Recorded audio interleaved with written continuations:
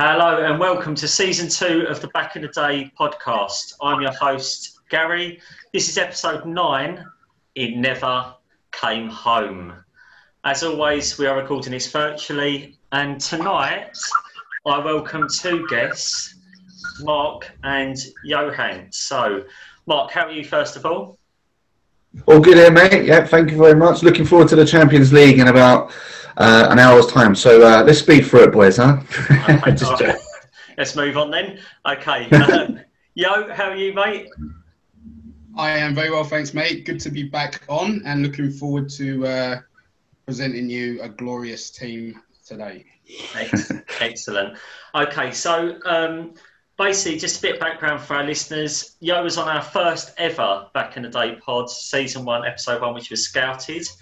So Yo helped me kick the Back in the Day podcast off quite nearly a year ago now. May, I believe, May 2020 last year.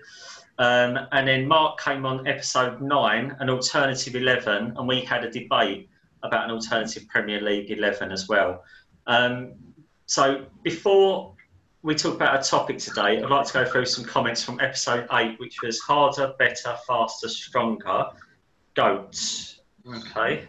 So, Michael from the 80s and 90s football Twitter page said, this was quite nice actually, he said, another great pod, and he said best one in his opinion. So he said he thought there were some good points made from regarding the back pass rule, offside law, changes post Italian 90, the offside law in recent times, tackles from behind, the Bosman ruling, first Women's World Cup, and he just said he believes all of those changes were for the better. And then my Uncle Danny commented actually about the kind of the offside trap and the old Arsenal back four. And you're like this as an Arsenal fan. He said it reminds him of the film, The Full Monty, because in the film, when they're all lining up, they say they end up in one line as the dancers, and they say something like, "Just remember the Arsenal back four. When I put my arm up, you all step forward." So it was. The Arsenal back four was in the film. The old days. The old days. So not the present team. Not the present Arsenal team, no, but the old days definitely, nonetheless. Also, those were some of the comments. Also, the Back in the Day appearance pin badges have gone out. Decided to give something as a gesture to my guests.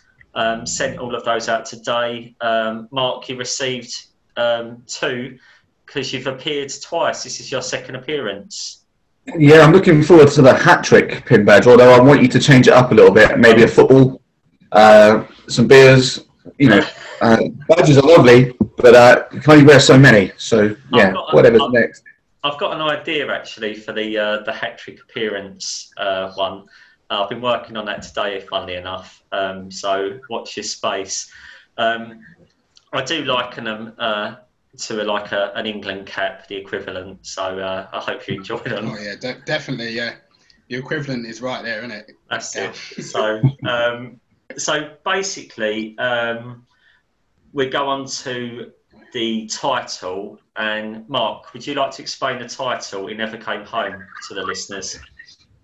Well, yeah, I mean, back in the day, 90s football, I do feel like a little bit of a fraud having put this team together today, because when I think about the 90s, I think about Euro 96 and I forget that there was 5-6 years worth of football before it. So I don't remember any of it, to be perfectly honest. So, yeah, fraudulent. Committing fraud this evening, listeners. But thinking back to the 90s, I do think that it's probably England's most successful, unsuccessful decade I can remember, actually, in football. Just the highs and the lows, the successes, and not even qualifying. So I just thought, a good idea to put together a pod. England's best 11 from the 90s. Yes, definitely. That's basically what we're doing tonight. So Mark and Yo will be coming up with their own team. I don't know their teams. They haven't told me. I don't even know their formations. But it's their England 11 from the 1990s. But we put a little rule in place, haven't we, Yo? Would you like to explain that to listeners?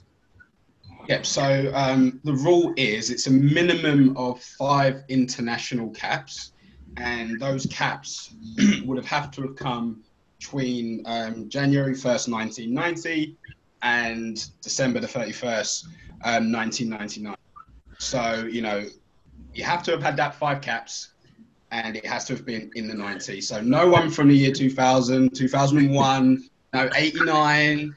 It's strictly 90s. Yeah, it'd be interesting because I've kind of alluded to this already. Yo's an Arsenal fan to our listeners, and Mark's a QPR fan, and QPR had a little bit of kind of success, had some good players in the 90s who broke into the England squad. So I'm interested to see you two boys pick. Is there a bit of club bias? I don't think. I mean, I don't think there was a little bit of success. I mean, London's top team, 95, 96, Sinclair, Ferdinand, MP, Brevet, I don't think that's a little bit of success. Gal, I'd say that was the pinnacle of my QPR career, to be honest, as a fan. That's why you had the 90s, mate, that you can't remember. Yeah, the next season we got relegated, but it was all right for that season. Not too bad. That's good times. So, it'd be interesting just to give the listeners a bit of context. Now, before we go into formation, I'm just going to why we come up with this idea as well. And going back to what Mark said, actually, about the 1990s, was because it was a relatively successful period for England internationally, but it was kind of, at times, it was a bit of a mixed bag. Yes, we can remember Italia 90, which Andy spoke about in episode 1, season 2. Relative success, semi-final appearance. But then we go into 1992, Euro 92, and we finish bottom of the group behind Sweden, Denmark and France. Sweden beat us 2-1 in that final game. Lineker subbed, he was going for the record as well. Alan Smith come on, chasing the game, and it's always a bit controversial that. 94 was USA 94. Obviously, we didn't qualify. We finished 3rd behind Norway and the Netherlands. Key bits there at the qualifying campaign. If you get a chance, I don't know if you boys have seen it, but the documentary on Graham Taylor in that period of time where they followed the team and things like that, it's really, really interesting. I don't know if you've seen it, boys. No, I've not seen it yet, but I will give that a watch. Thank you. Yeah, so it's a good little watch, that. And the loss away at Norway was quite significant. Well, turned out very significant. And then Holland's 2-0 game, where Ronald Koeman obviously pulled down David Platt, and there's the whole footage of "Do I not like that? Do I not like orange?" and Graham Taylor berating the fourth official on the sideline and the lino. I don't know if it was a fourth official, but actually I don't know if it was just a lino. I'm not sure, but it was a key factor in sort of England's international period. 92 to 94 was relatively unsuccessful after the semi-final appearance. Then Euro 96, which I spoke about in episode 2, season 1 with Andy again, successful in the respect that we got to the semi-final. We were unlucky against Germany.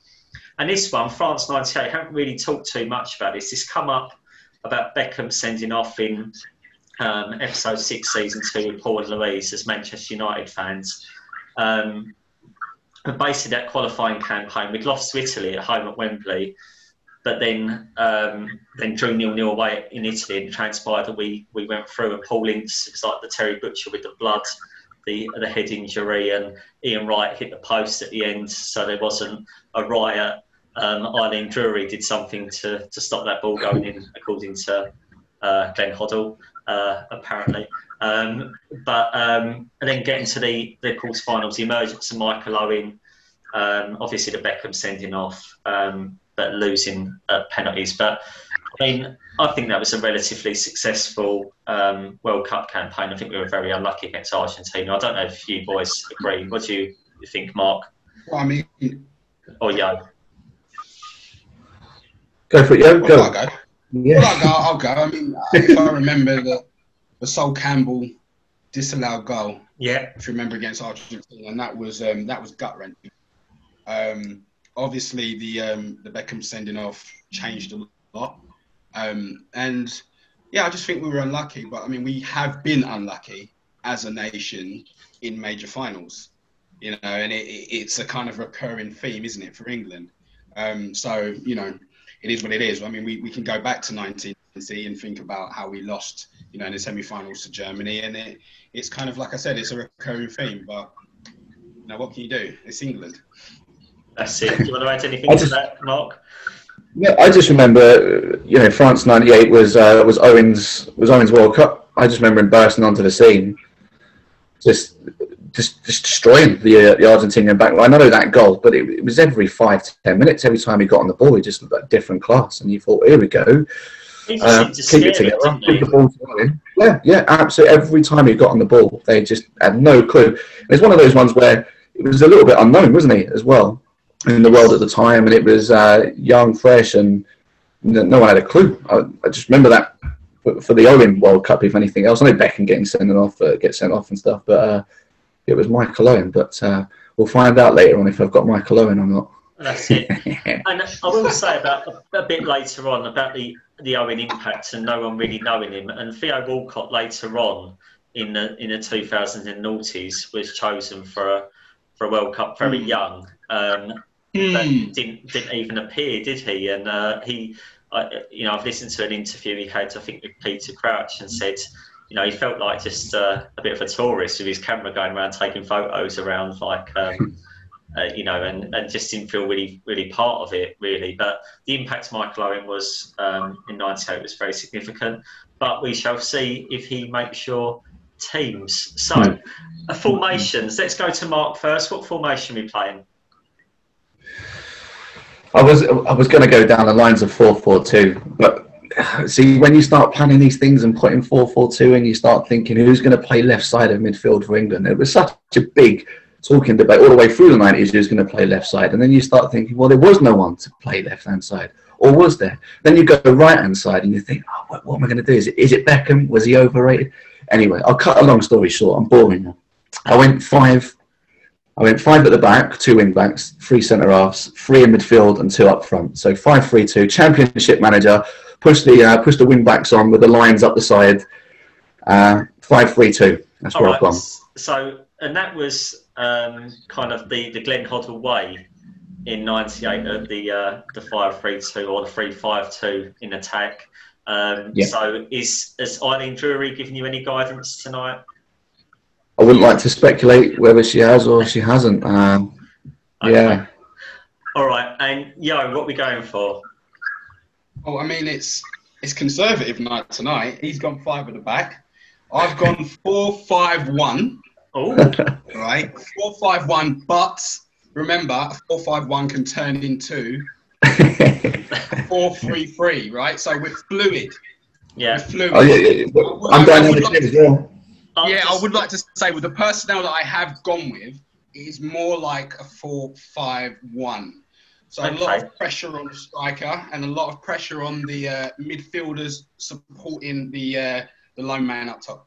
Now, this is very interesting in the respect that you've obviously gone different formations, but you're looking at obviously ways of kind of defence and attack and how the team's fluidity can change throughout the course of a game.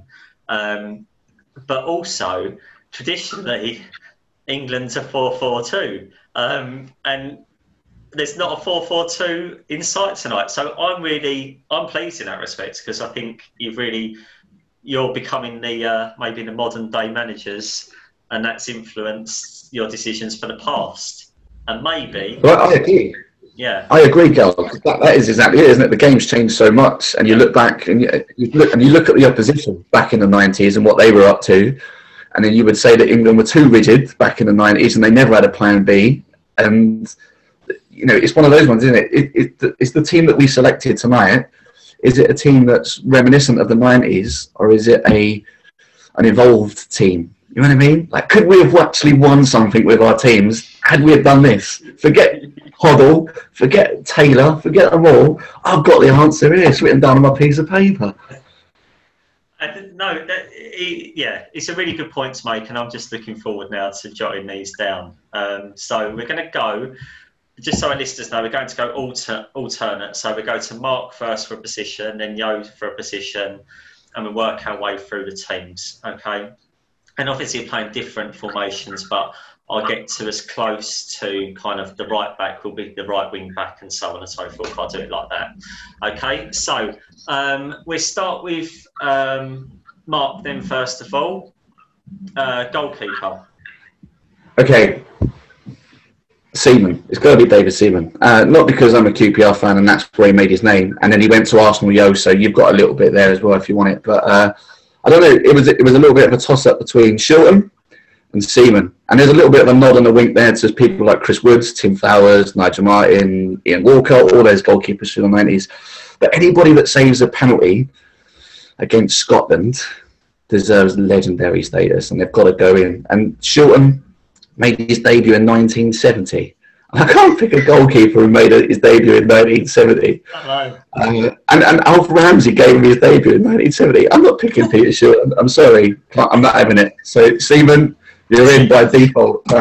Seaman's in. Okay. I'm not going to say anything about Peter Shilton until Yo confirms who he's put in. Yo, who's your goalkeeper? Right, so before the pod started, I was checking englandstats.com. The reason why I was checking englandstats.com was to find out when Peter Shilton made his debut. And that is the absolute truth. Right, so on confirmation of that, I went with David Seaman. Right, so, you know, the ponytail, just the quality of the keeper, the fact that I grew up with David Seaman, right? I grew up with him in the 90s as Arsenal's keeper, as England's keeper. And for me, I mean, I couldn't look past it. Shilton, yes, great keeper, but, you know, he didn't have another cap after 1990. So, yeah, it's David Seaman for me. And there you go. Happy with that. Yeah, I think both you going for Seaman. I would have gone for the same reason. I think Shilton was a great goalkeeper, obviously, but yeah, 1970. I think by 1990, I think he was struggling to get down to those penalties. Those German penalties, yeah, you could say they were good, but he was struggling to get down to that.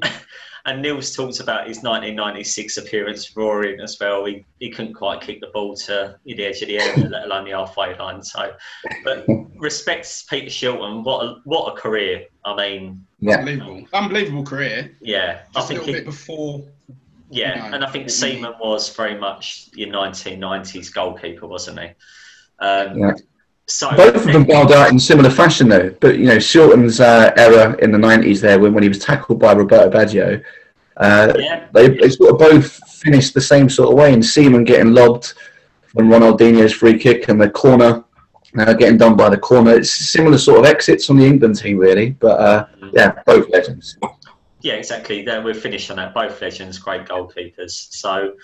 Right, okay, so 5-3-2, Mark. So I'm going to go right wing back for you, and then I'll come to Yo for a right back. Okay, so right wing back then? Yeah, tricky one, this one, because this is where when you start thinking about world-class players, and like I say, Lee Dixon, is he world-class, part of the Arsenal 90s boys? Yeah, decent. But I've gone Gary Neville, just as a bit of a steady Eddie. There's nothing brilliant, I think, about Gary Neville, other than he was just consistent, didn't tend to let you down too much. So, right wing back, yeah, I was tempted with someone like McManaman, but that would have been too attacking for me. I've gone Gary Neville, Gal. Gary Neville, okay, right. Again, I won't talk about Gary Neville until Yo confirms his right back position. Yo. Well, this is going to be an exciting podcast. We've got the same teams. What have you been talking before? Right, listen. I've gone Gary Neville. Yeah. I mean, I like him more as a pundit than I did when he was a player. I just think he's the perfect 90s fullback.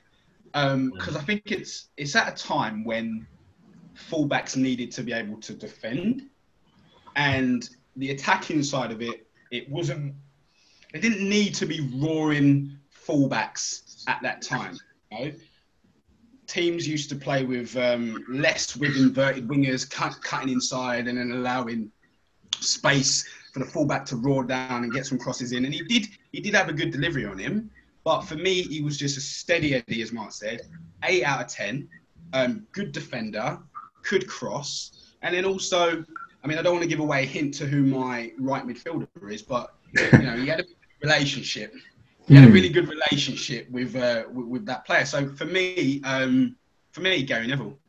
Yeah, I have to agree with you both, actually. I mean, like you said, this is not going to be that interesting. No, we'll be honestly, listeners. Don't switch off yet.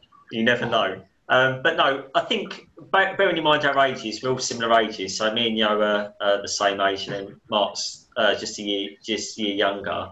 So it stands to reason that these sort of players will figure in your minds. And Gary Neville, again, like you said, very steady. Both of you said that. I thought the same as well. And actually, you know, we talk about getting forward as well, but, you know, probably who you're going to talk about later, you know, but he got forward in Euro 96, put a cross in for Shearer, didn't he, against Scotland for his header. So, yeah, very committed player. So Gary Neville's in for both of you. Okay. So I'll tell you what, we're going the other fullback position. So now we're going left wing back for Mark. Okay, and then we go left back for Yo. I know who he's got. I know who he's got. This maybe I could go now, so then it's like, then it doesn't seem like I'm copying him. I'll tell you what we do is actually, yeah, you're right. Let's mix it up a bit. Yo, you can go first on the next two. There you go. Who's your left back? Right, so my left back is Stuart Pearce. Oh, he's copied me. My left back is Stuart Pearce, right? The reason is psycho, solid, unforgiving, grab you by the scruff of your neck, right? He's that type of player with a lot of quality at the same time. I always remember, you know, that penalty in Euro 96 against Spain, you know, when he scored that, and that meant so much to him after obviously what happened in 1990. And just a passionate player, do anything for the shirt. And like I said, up and down, just a fullback with a lot of quality and great left foot. So for me, I can't look at anyone else. I mean, you had Graham Lasso, really good player for England. But, you know, it's like Ashley Cole came a year too late, or, you know, 2 years too late. If Ashley Cole would have made it into the 90s, we could be talking about something else, right? But I've gone with Stuart Pearce. I'm happy with that selection, and that's what I've gone with. All right. So, Mark, your left wing back. It was close. It was close. I didn't know whether to go with Barry Venison or Tony Dorigo. Then there was Andy Hinchcliffe, and then I spotted Graham Lasso. And things are getting better. And then I remembered what's his name, Stuart Pearce. Oh, Stuart Pearce. And then I remembered Stuart Pearce, and I was thinking, right, Pearcey for me. but more than that, it's a little bit like Gary Neville. Like, never even. Was it Stuart Pearce who gave the goal away against San Marino when we needed to score 9, and it was like a short back pass? Yes, he did. Yeah. I mean, there were a few mistakes in him. Don't get me, but it's, if you ever wanted someone in the changing room at sort of, you know, 2-0 down at half time or whatever it was, Stuart Pearce is the person to bring you all along with you, isn't he? You know what I mean? That's the person you want at half time. Leader, wasn't he? He was a leader. He was absolute leader, and he was England, wasn't he? Through and through. And there's so many players that just sort of. I mean, I've never been in the dressing room like that, of course, but I don't know. I'd need those players to get the best out of me, and I think, let's say, he was prone to a few mistakes here and there, but he'll bring the best out in the rest of the boys, and I think that's definitely what you're going to need, a bit of spirit. So, yeah, just like Yo, Pearcey left back. Left wing. I'm just going to go with Stuart Pearce as well and talk about that. I mean, what a journey he did make during the 90s. You think, as Yo sort of alluded to, you know, 1990, missed the penalty against Germany in the semi-final. Euro 96 redeemed that by scoring 2 penalties in two matches in that, including one against Germany in the semi-final as well. But the sheer emotion in his face when that first one went in against Spain, it meant so much, and I think that's what endears fans to players, just showing how much emotion and care was in that. He really cared and he really wanted to do well for the shirt. And I do remember a little story about Stuart Pearce, if you didn't know this. When he came to West Ham in his late career, when I had my season ticket one year, he played for us. He used to play in the back three, alongside Rio, actually. And he broke his leg in one game. He wanted to carry on playing.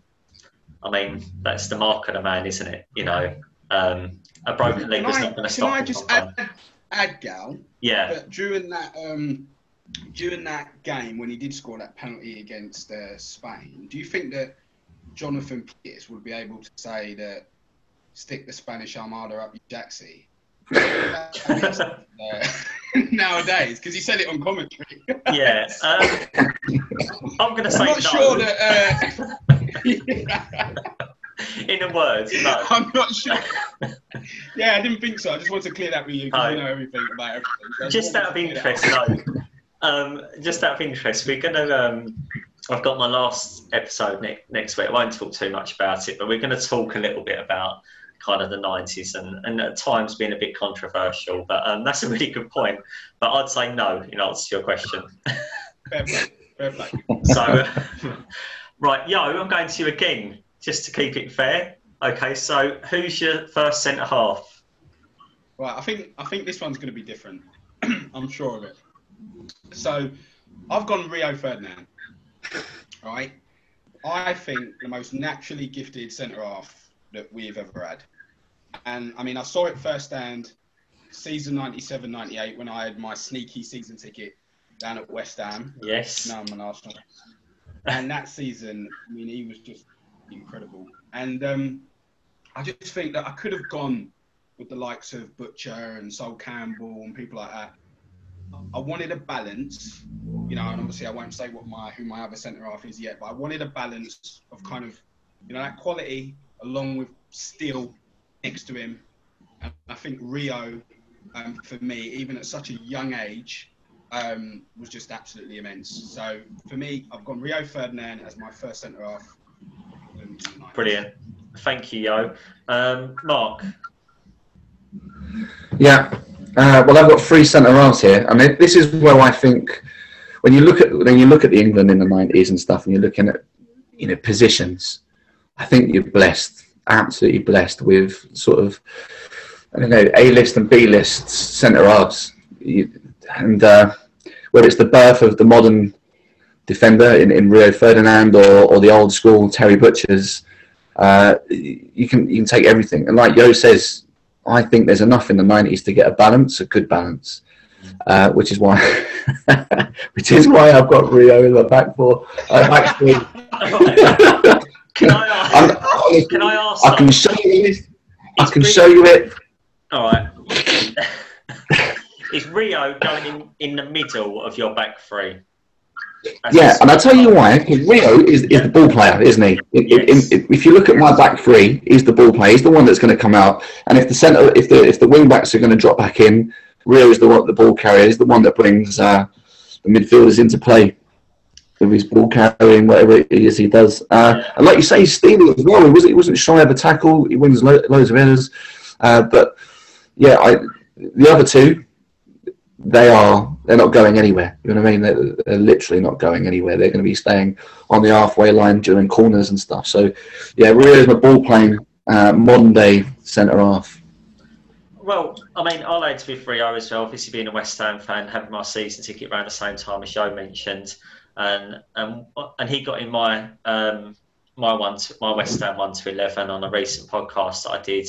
And for similar reasons, really, and I kind of always sort of use the quote that Harry Redknapp uses. It's just a Rolls Royce of a defender, even back then at such a young age. And you knew that he was going to go on to like bigger and better things, and you knew he'd play for England for years to come, which he did. And he had a largely successful career, obviously. But I will say he was top drawer at West Ham in the back end of the 90s, and you've obviously by picking him in this England setup, you've acknowledged that as well, that he was a fine player from such an early age. He didn't develop when he went to Leeds and Man United. Yes, he developed, but he was a very good player when he first come through. So Rio Ferdinand goes in, right? We go to the next two for Mark now, and then we come back to Yo. Cool. Okay. Well, we go one at a time, obviously, but then you get the next two first choices, Mark. Okay. So Do you want me to just name the last two defenders I've got, Gal? Do you want me to just do that? Would that be I'll easier? tell you what, yeah, pick your last two defenders, then we do that, and then we go for, because Yo's last centre half as well, then. Yeah, that's fine. All right. Sure. All right. Well, this is when I start to become a little bit of a fraud, because it's easy for me to go on and start looking at mid to late 90s, which is when I started really watching football, not playing it, but just watching it. So I've had to go back a little bit beforehand, and my last two centre halves are Terry Butcher and Des Walker. So that's where I've gone. Des Walker for his pace. I mean, I've had to, like I say, I watched loads of the highlights and the World Cups and stuff like that, and back in the '90 World Cup, those two, along with Mark Wright, were phenomenal. Part of the reason why we got so far. Defence was awesome, but I would have to go back and. I mean, I couldn't give you their biography. You know what I mean? Those two. So this is, like I say, full a bit fraudulent, but Butcher and Walker. Walker for his pace, Butcher because no one's getting past him, and that's it. And I think they complement Rio very, very well at the back. Okay. Yo, who's your centre half? So I've gone for Tony Adams. A little bit biased. Hold on, wait a minute. Wait, you've gone for someone different here. Tony I've Adams. gone for you make it sound like it's me doing all the. No, I've gone The listeners are cheering. I just feel that it's like when you think of, if you think of captain, leader, legend, right? We all remember JT obviously a little bit later on, and I think just Tony Adams symbolised that perfectly. Captain quality, hard man. I'm not a fan of his dodgy suits that he, shows off on TV now doing commentary and stuff. But as a player, for me, he was immense. And I know he had his problems, well documented with alcohol and stuff like that he's spoken about. But when he was playing, for me, he's a great leader. And I think that balance that Mark said that you need centre backs, and I think that Butcher and Walker would have complemented Rio absolutely 100%. I mean, Des Walker's speed was fantastic, but I like that Rolls Royce of Rio, and then that kind of that steel Tony Adams, easy captain, and I think that with the back four that I've chosen, I think if you look along those lines, you've got captains there. You've got captains. You've got Stuart Pearce, whether it be Nottingham Forest, Gary Neville, Man United. You've got Tony Adams at Arsenal. And obviously Rio's captained, Man United as well. I'm not sure if he captained West Ham, but he's captained Man United as well. So, yeah, that's the back four. I'm happy with that, and Tony Adams is my second centre half. Yeah, I mean, I'll just add a few bits there. Like Terry Butcher and Tony Adams, sort of the same sort of ilk in the respect of, early 90s, that sort of solid, traditional, old-fashioned kind of defender. But what I will say, obviously, Terry Butcher's career sort of ended sort of early 90s. He was coming to the end of his career. Yeah.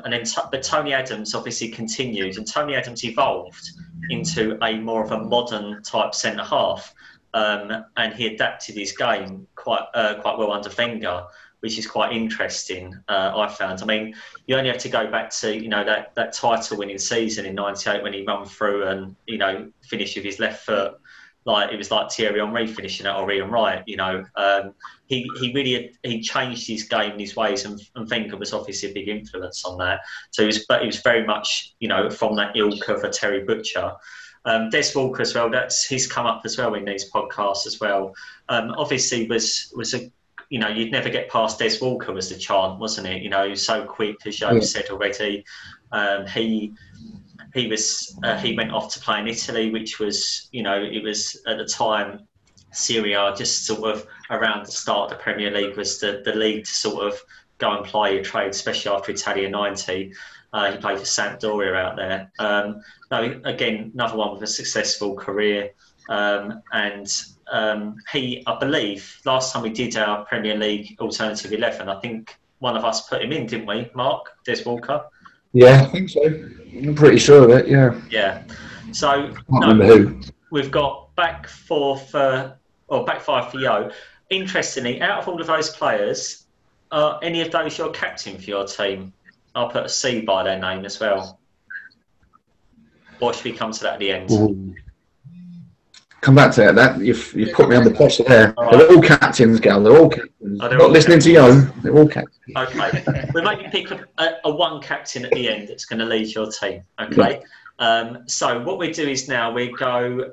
Let's go. So we're still on Mark, and we go. One of your centre midfielders. Have you got a holding midfielder? Yeah, I think this is it, because like you say, this is the one area of the England team where I'm thinking about this holding midfielder. Paul Ince, his name must get a shout for the holding midfielder. Certainly in the mid to late 90s. There's an absolute plethora of sort of England midfielders that have been tried in that position. You go and have a look at like Dennis Wise, Batty. Try and have a little think. I've got in my list here as well. Steve Stone went in there for a while. Nicky Butt went in there for a while. There's loads of them. But again, I've probably gone back to the wrong end of the 90s. I've gone for Brian Robson. Right. Brian Robson, right in there. Just because ball to ball, box to box, ball winner. Box to box, ball winner. And again, probably similar ilk there to Terry Butcher in that maybe his better days were the late 80s, but he was definitely still in there in the 90s. And I can't think. I mean, it was a toss up between Ince and Robson, but I think probably Robson for his box to box qualities rather than Ince holding. I think I've got enough defenders that I don't need an absolute holding midfielder to sit there and have six there. I don't need that. I don't need that in this team. So you've gone for Brian Robson. There you go. Another leader there. Yeah. We'll come on to him in a moment. But, yeah. Okay, so you're playing 4-5-1. Have you got a defensive midfielder that I could maybe put in sort of a similar sort of place there? What do you think? You see, the thing is, I haven't got specifically a holding midfielder. Okay. I would need my two midfielders to understand the role. One goes, one stays. Okay. Right? So I'm going to go with a two, a flat two, and if you're ready, I'll give you my first midfielder. Yeah, you put both yours in now then. So go with your first one. Both mine, yeah. Oh, yeah. That's thanks very much. Right, so I've gone for, and I'm going to make it sound different. I've gone for, they called him the World Cup's unluckiest Englishman, and his name is Brian Robson. So, I mean, he makes my team, and I think that the thing is, when I think of, like the old Roy the Rovers comics and stuff like that, yeah. He got he's on the front. I always, for some reason, it's just Brian Robson. I mean, if I was Irish, it might be Roy Keane, right? But, Brian Robson, to me, all action, box to box. Like I said, if another centre midfielder next to him goes, I think that he's got the discipline in there to be able to sit. Yeah. And I think that, tackling and just ability as well on the ball, So I've gone for Brian Robson. And like Mark said, it was kind of that borderline because, he was very 80s as well. Had a lot of injuries and stuff like that. But, he was a 90s England player. And I can't think of any better. Paul Ince as well in there. But definitely, Brian Robson's my choice for the first centre midfielder. Okay, just before you pick the second one, actually, I'll just talk about Brian Robson a little bit as well, and just add a few bits. Obviously, you talked about the injuries. He was, largely successful in the 80s. Injuries sort of set in the 90s. It kind of, like you said about the unluckiest England midfielder, 1990 World Cup got injured. But there's a good story, isn't there, about Brian Robson in Euro 96 when he was on the coaching staff. And when I went out to Hong Kong and Terry Venables said, all right, you can go out for Gazza's birthday. But don't worry, Brian will look after you. Brian Robson will take you out and look after you so you don't get into any mischief and all of that. And obviously he was a big drinker, one of the biggest drinkers there. So which resulted into one of the most infamous, shall we say, nights on a night out for an England squad, which resulted in the dentist chair celebration for Gaza against Scotland. So Brian Robson, good on and off the pitch, I think it's fair to say. And like you said, a leader as well, or maybe led them down the wrong path that night. But it looks like they had a great night, to be honest, and what a great story. So who's your other midfielder alongside Brian Robson, Yo? Right, so I've gone for Scholesy, Paul Scholes. And it's just, for me, it's just talent. Not much else to say on Scholes. I mean, when you've got the likes of Zidane, saying that Scholes is one of the greatest midfielders he's ever seen, I think that, for me, he makes my team. And I think if you look back at Scholes' England career, obviously as it went forward throughout the noughties, I mean, I think that he was wasted. I think that the formations that we played potentially didn't suit him, stuck out on the left wing, I remember, and it kind of frustrated me. But, given this is fantasy and, we're picking our teams, I'm going to have Scholes in there, centre midfield, being able to break forward, being able to do the other side of it as well. Maybe not the tackling so much, maybe just a bit more fouling. But I want him in there. I want him in centre midfield. I would have loved to have seen him there more. But for me, Ginger Scholesy goes in centre midfield next to Brian Robson. Class player. Okay. I might come back to Scholes in a moment, but let's go to Mark then. You've got Brian Robson in. Who's one of your other midfielders in the middle there? Yeah, it's another position, isn't there, where there's been absolutely bundles of players that have gone into that position. Before Yo announces Gascoigne, I'm going to say Paul Gascoigne.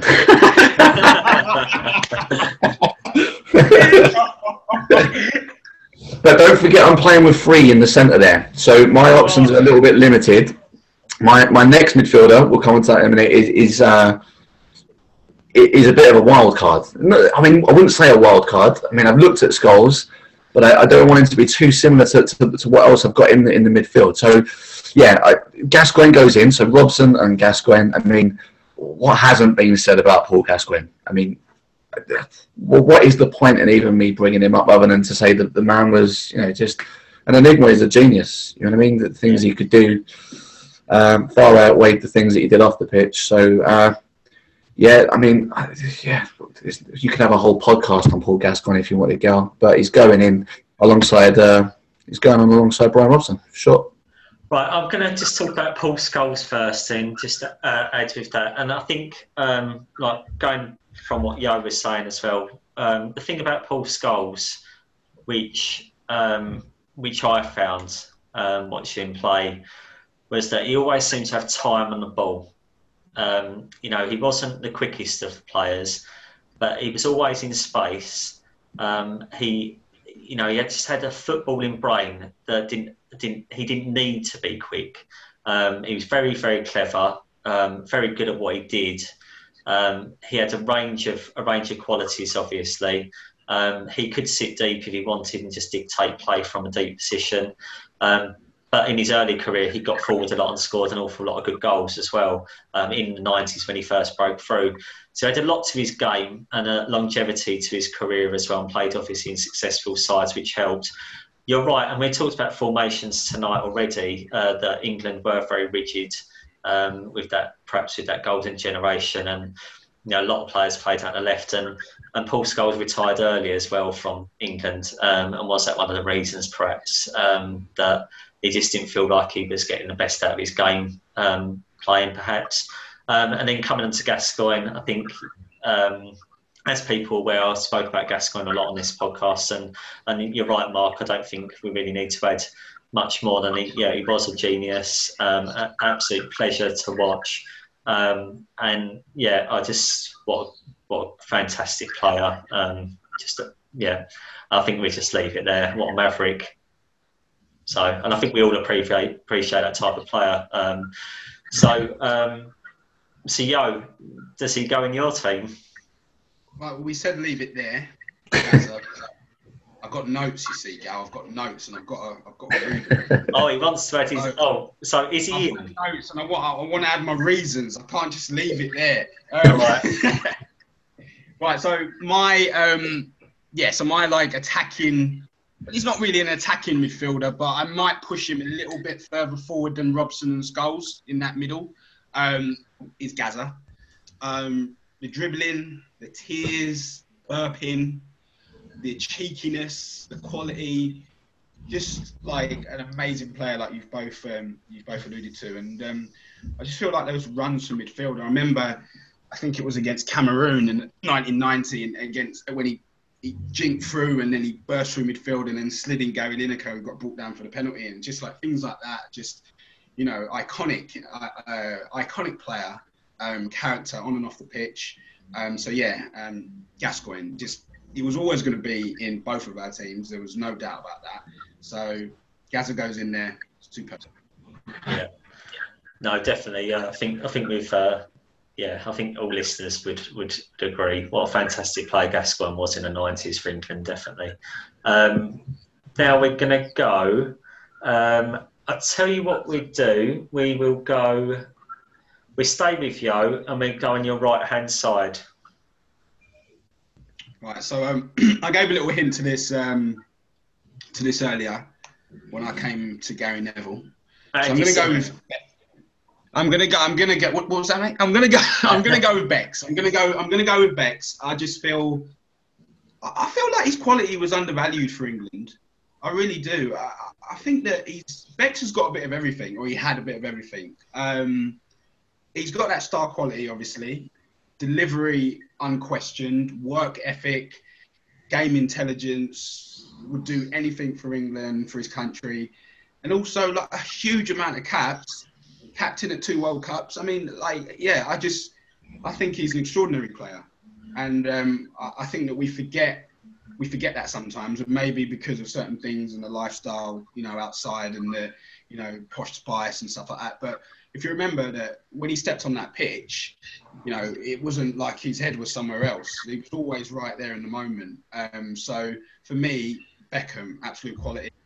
I did toy with the idea that he didn't have much pace. And that was the problem that I actually have going forward with my squad. So, I couldn't really have him as a wide winger. I could have potentially looked at Steve McManaman or someone like that, for that kind of jinky pace, beat a man.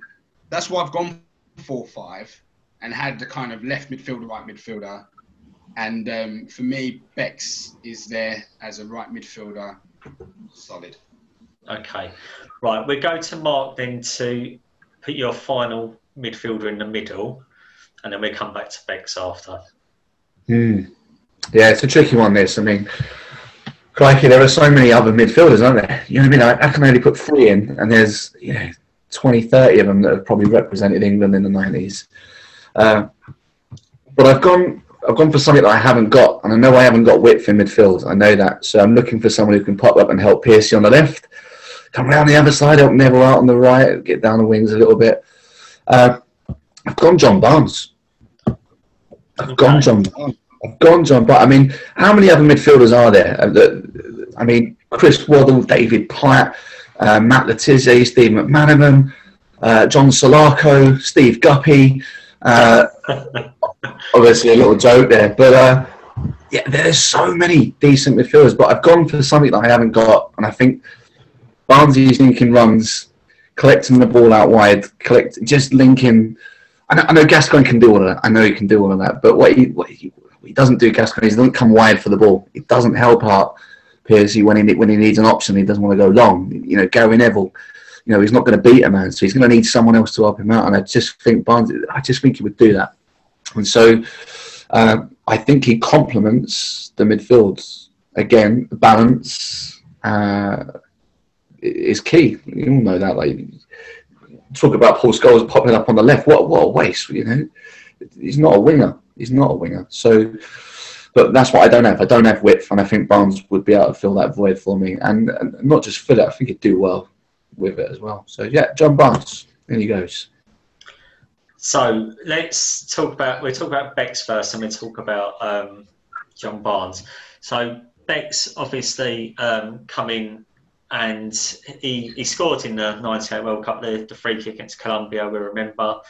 Obviously, the sending offs kind of was hugely significant. But what we talked about in a previous podcast with Paul and Louise was the resilience to come back from adversity, really, to achieve what he did.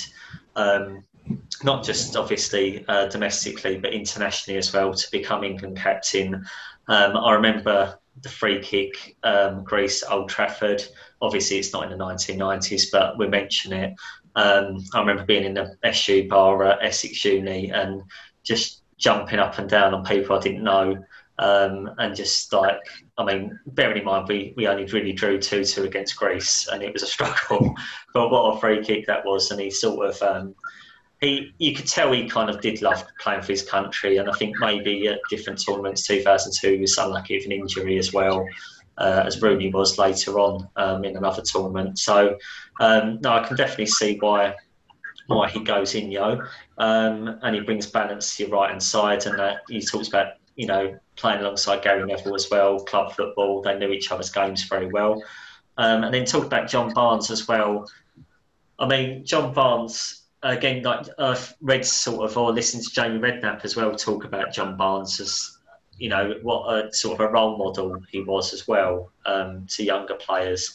And, you know, I always probably felt with John Barnes that, you know, he had that real potential and things. And I think sometimes, when I watched him, I was only young, but maybe I should appreciate him more now. Maybe I do. And I kind of just wanted to, you know, when you score a goal against Brazil like he scored, you can't do that every time. You know, when that's fixated in your head and you think, oh, he's got the ability to do that.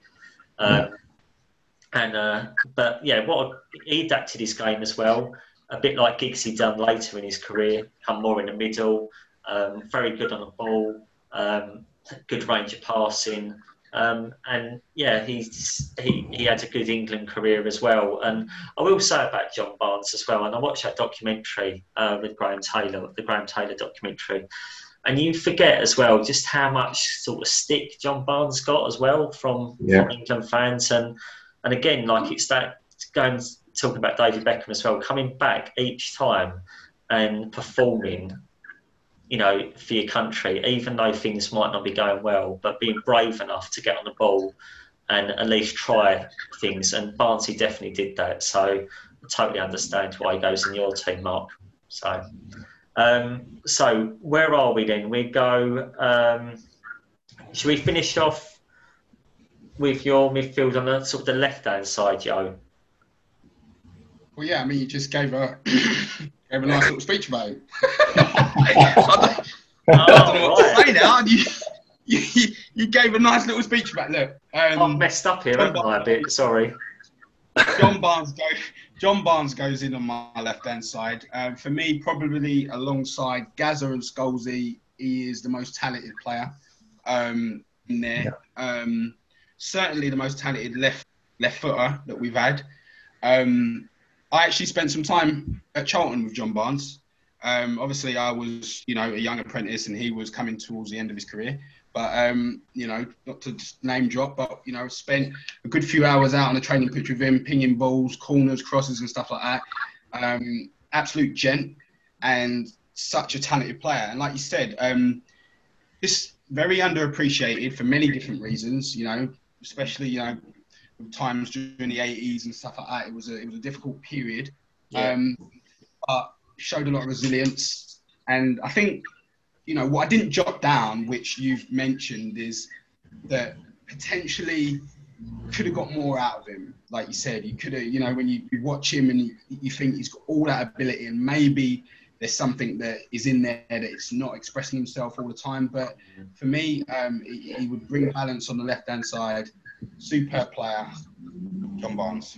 Vision, technique, dribbling, everything.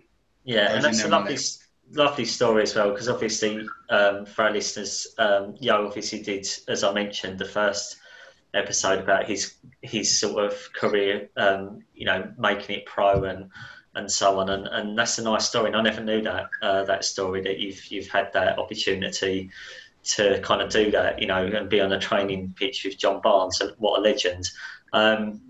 And, you know, we'll always remember 1990 as well for the fantastic rapping. I mean, I tried it on episode 1 of season 2, but I'm no John Barnes. So I thought you dropped in express yourself as well in there. Yeah, I thought you said he expressed yourself. I thought that was. I don't know if that was a pun intended or not. Of course it was. Of course it was. That's what I thought of, and that's why I brought that up.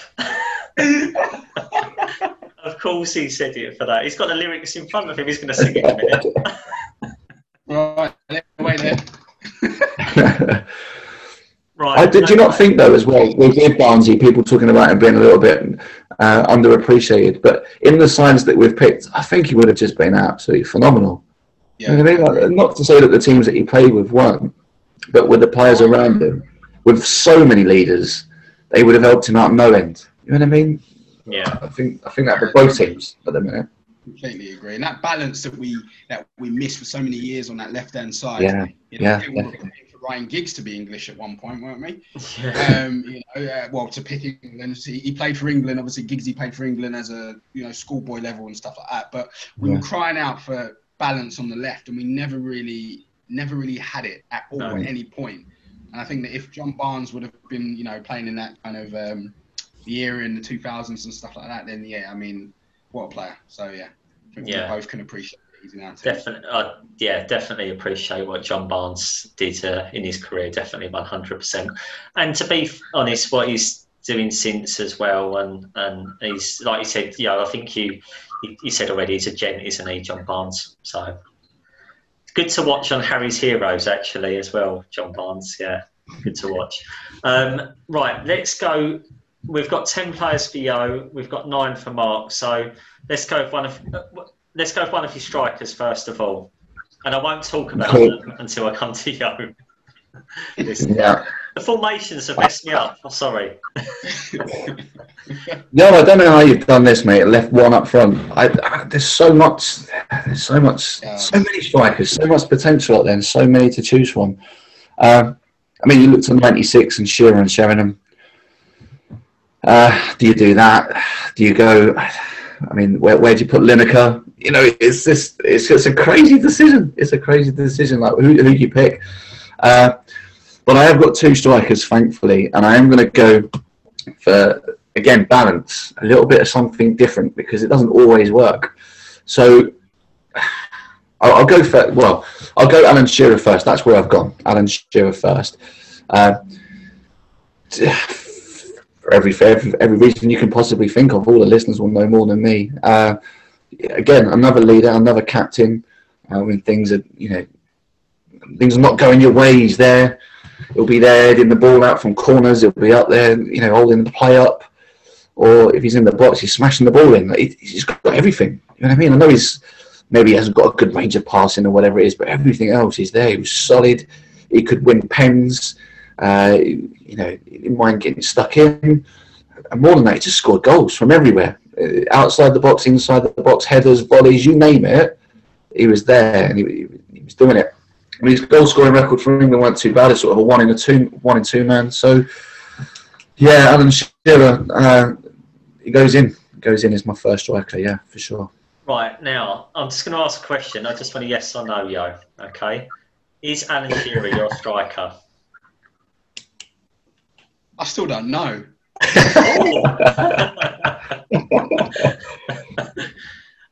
Do you want Mark to pick his second striker and then I'll come back to you? Do you know what? I'll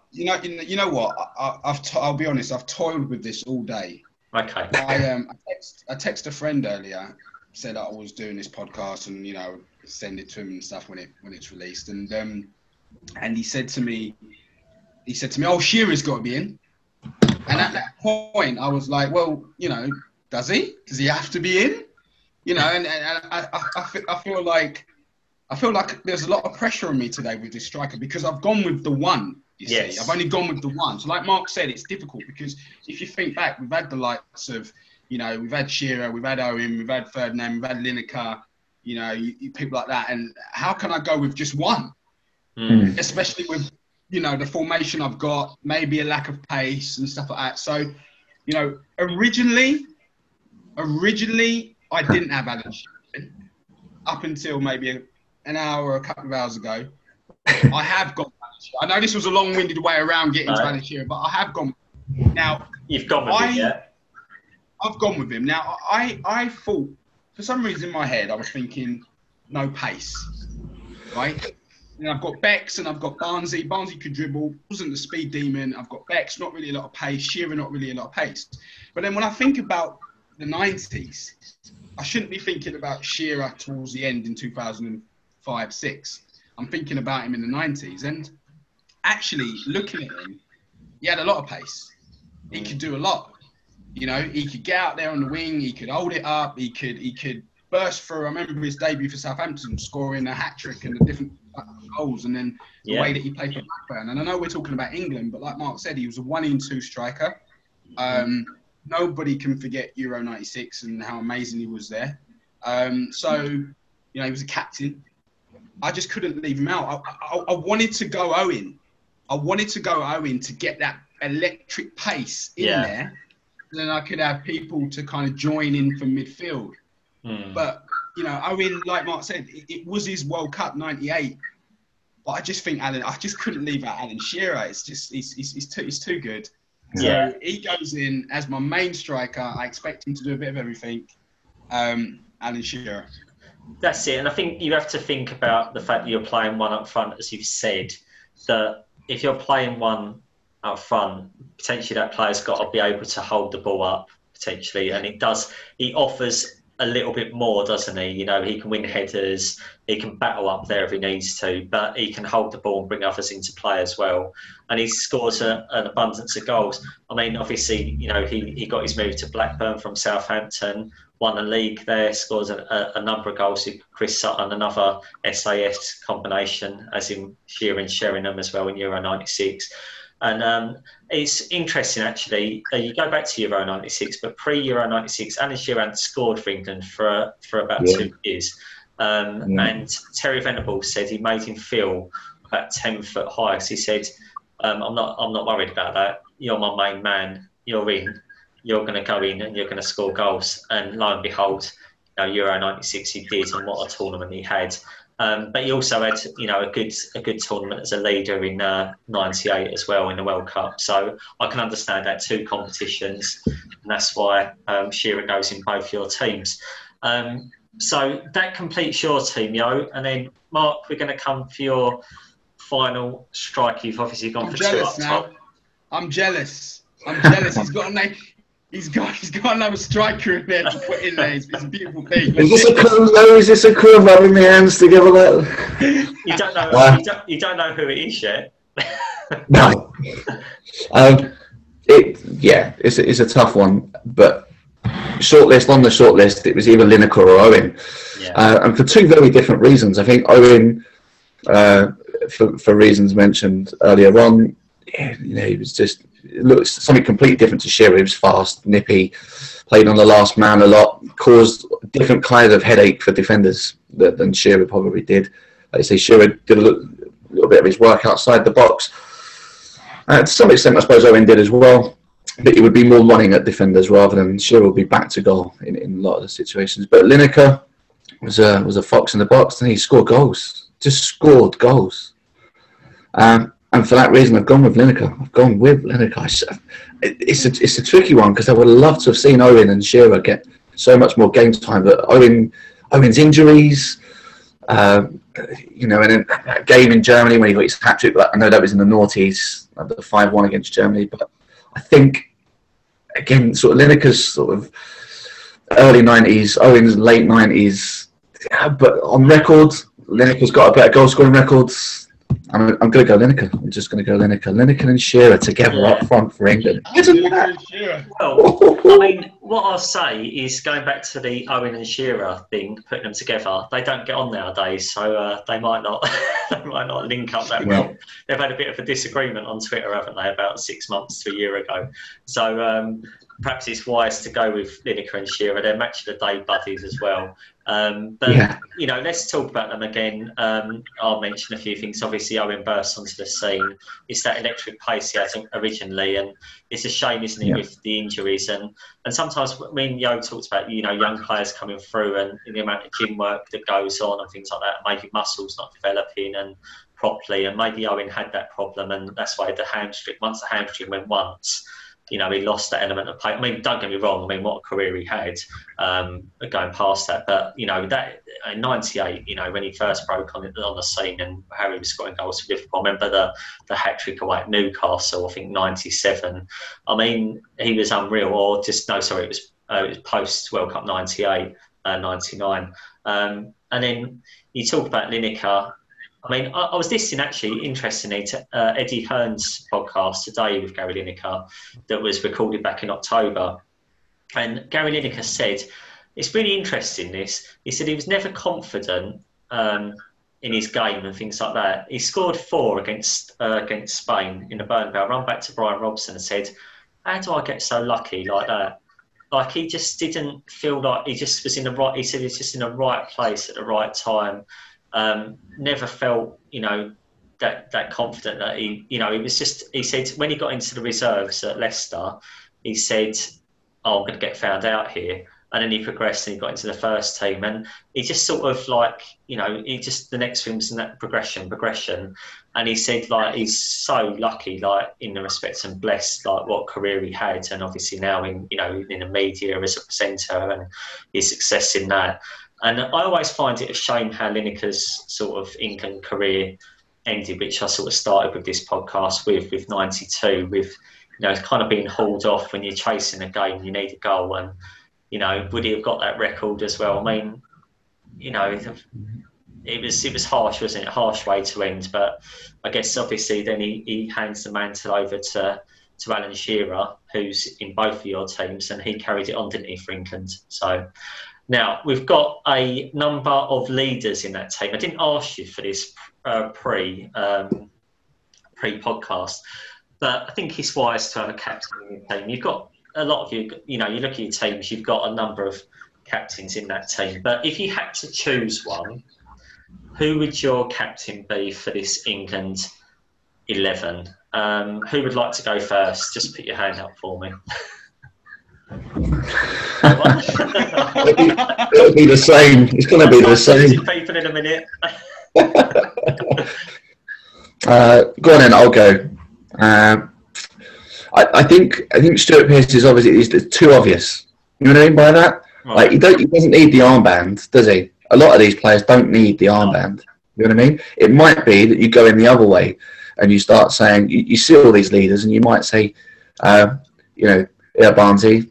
There's the captain's armband for you. Look at all of these leaders, but we're going to pick you. You know what I mean? Just like a bit of a confidence booster. So yeah, I'm probably going to go a little bit left field there. I'm going to give it to Barnes, just John because Barnes. Anyone else is already a leader. You know what I mean? It's like, yeah, go with that. Going John Barnes. Yeah, yeah. Why not? About that. He was, you know, Yo said like, you know, what a gent sort of, you know, putting his arm around a Gascoigne or something like that. He could do that as well, potentially.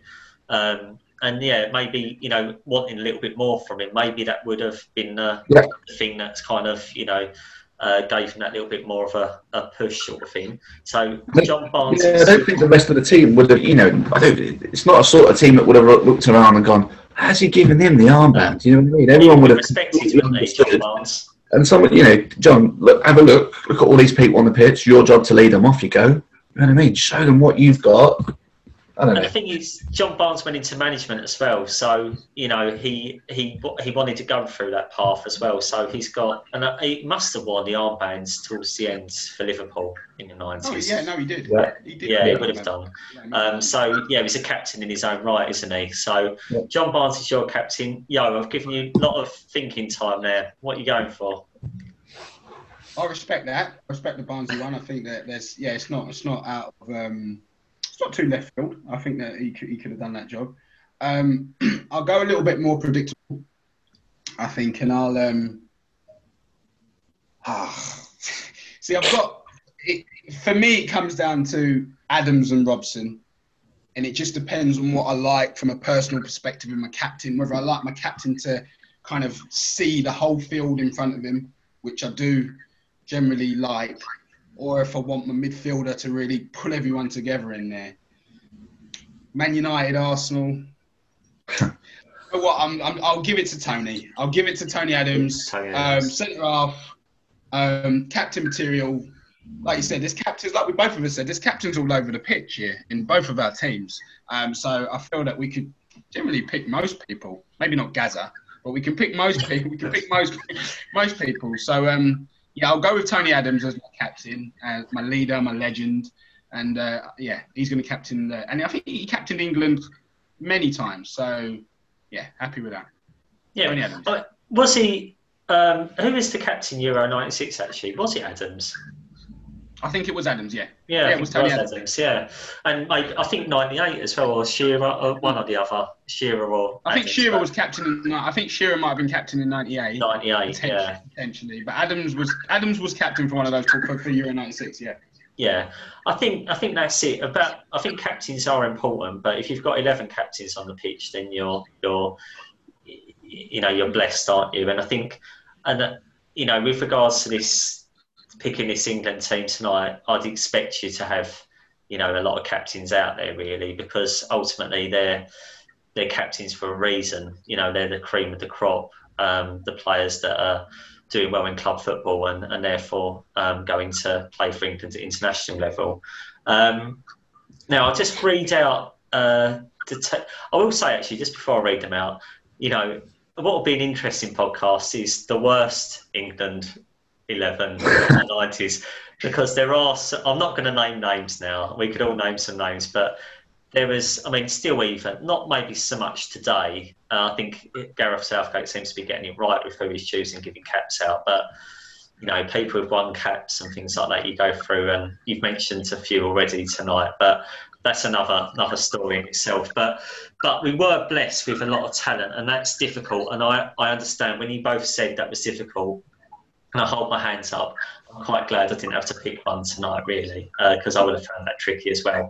So we just go through. I'll read these out again for the listeners, but what we will do is we'll post something up so you can vote on which team you would select. Yo's one or Mark's one. Okay, so Yo's one was a 4-5-1. David Seaman in goal, Gary Neville right back, Rio Ferdinand, Tony Adams the skipper, centre halves, Stuart Pearce left back, Scholes and Brian Robson in the middle, Bex out on the right-hand side, John Barnes on the left-hand side, Gascoigne is your maverick in the middle, Alan Shearer leads the line up top. Mark's formation is a 5-3-2. David Seaman in goal. Again, three centre-halves, Terry Butcher, Rio Ferdinand, Des Walker, Gary Neville, your right wing-back, Stuart Pearce, your left wing-back, Brian Robson, Paul Gascoigne and John Barnes make up the three in the middle. John Barnes as your skipper. And then up top, we've got Gary Lineker, and then who handed over the mantle to Alan Shearer. Okay, so those are the teams. When we first started, we thought they were going to be pretty much the same, but as time went on, it sort of changed. So that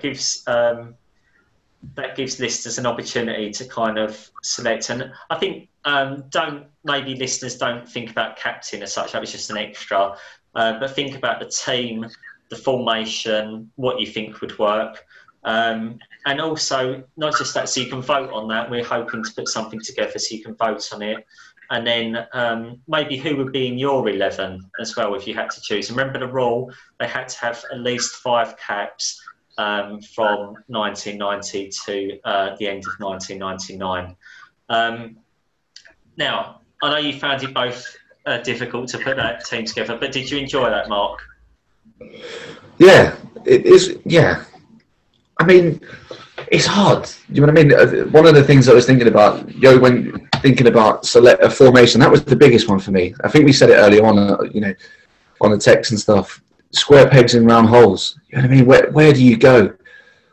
A lot of teams these day and age, they play players and they can't play in that position, or it's really tricky. It's so tough, and you're fighting against every instinct you've got as well, because you're trying to play the modern day game. The modern day England with old players. Enjoyed it. I don't know. It'd be interesting. I'm going to put that team into Championship Manager and see how I get on for a few seasons. That's it. And what about you, Yo? What do you want to add about your experience? No, I enjoyed it, and I think that I alluded to it at the start. you know, there are certain players in there that I would have loved to have got in potentially that, you know, just didn't qualify.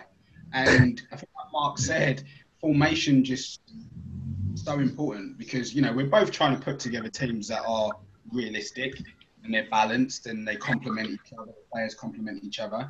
So it was difficult, but I do feel like that we kind of hit the nail on the head with a few real kind of stars because we've gone for a lot of the same players, so that must mean something, right? And I think that those players that we have chosen would have, that team, both teams would do a great job. I don't know who would win. I really enjoyed it.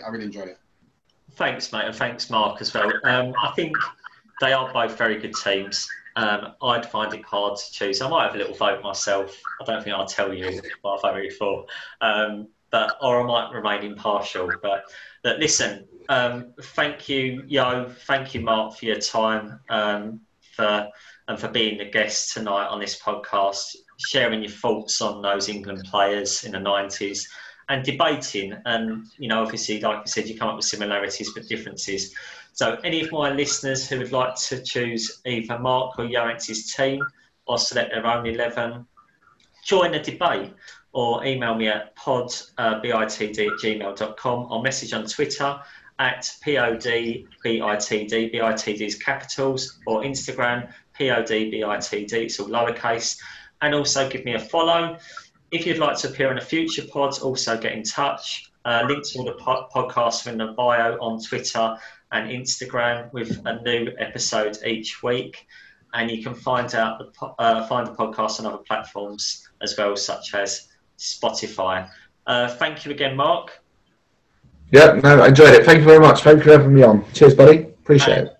Thank you as well, Yo. It's nice to have you back. It's been so long, hasn't it, since you kicked it off? Loved it. Thank you to you. Thank you to Mark as well. Yeah, thank you. And loved it. Thanks very much, mate. Perfect. Okay, you have been listening to Back in the Day. Thank you for listening, and please pass the pod.